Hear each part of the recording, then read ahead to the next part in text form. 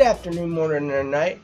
Welcome to the True Exact Show. It's a Monday after the Golden Globes. I felt like it was important to do a show about the Golden Globes really quickly because I, for one, am extremely happy, and it's not a hot take. I'm sure a lot of people are happy at the monologue Ricky Gervais used and said in his opening statement, which in turn is a monologue, so I'm kind of repeating myself there. Finally, and I've been a big Ricky Gervais fan for a while, since Ghost Town, I believe, or Ghost World. I want to say Ghost Town with Téa Leoni, which is a very funny comedy back in 2008, I want to say. And he was also great in The Invention of Lying. Very funny, underrated movie. It's about time somebody said pretty much what the average Joe and what I want to say normal people are thinking about these Hollywood celebrities. And I even mentioned this on the previous podcast I was on numerous times ad nauseum. We'll buy your CDs. We'll go to your movies. Hell, like, I'm a huge fan of all you guys. I don't give a fuck about your political statements. At all. At all. I work a 9-to-5 job pretty much. Most people I know work a 9-to-5 job. They don't give a fuck about your political statements. You are not swaying the way they vote. And if you are swayed by the way they vote, you are an empty person. And why the fuck do you need them to tell you what to do? I work with people who have views on both sides.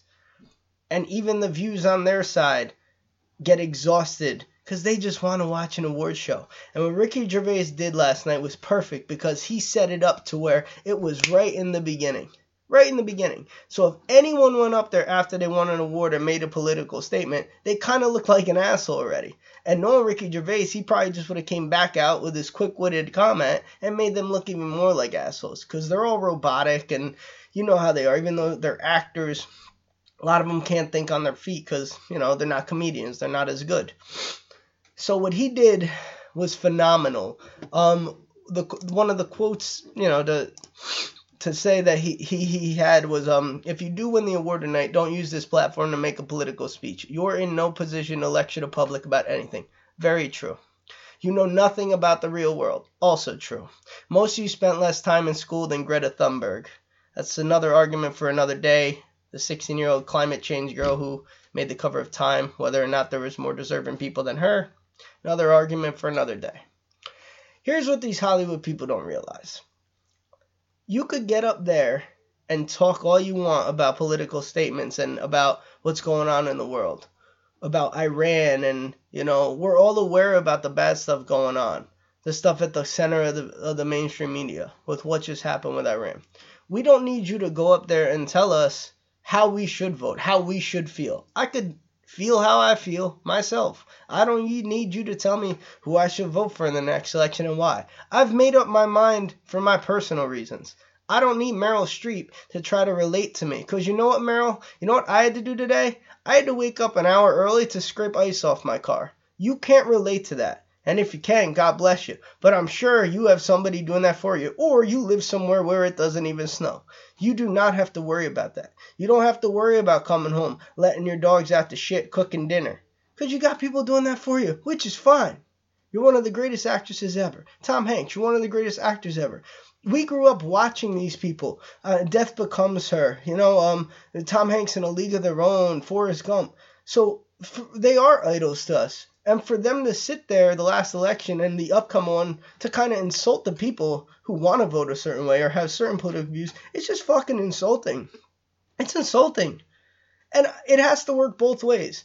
I don't want political statements from pro-Trump people at these award shows, and I don't want political statements from anti-Trump people. I just want to watch. Now, if you want to bring attention to certain subjects using their platform, I'm okay with that. Because I understand you are in a position where people need to get your voice heard, and you could make a difference. For instance, when Cate Blanchett came up there and made her remarks about the Australian wildfires. Perfect, because you know what? That's not really around on the mainstream media. Most people are worried right now about World War III and a draft. That's not going to happen. But people overreact because that's a society we live in, and half of us are fucking stupid.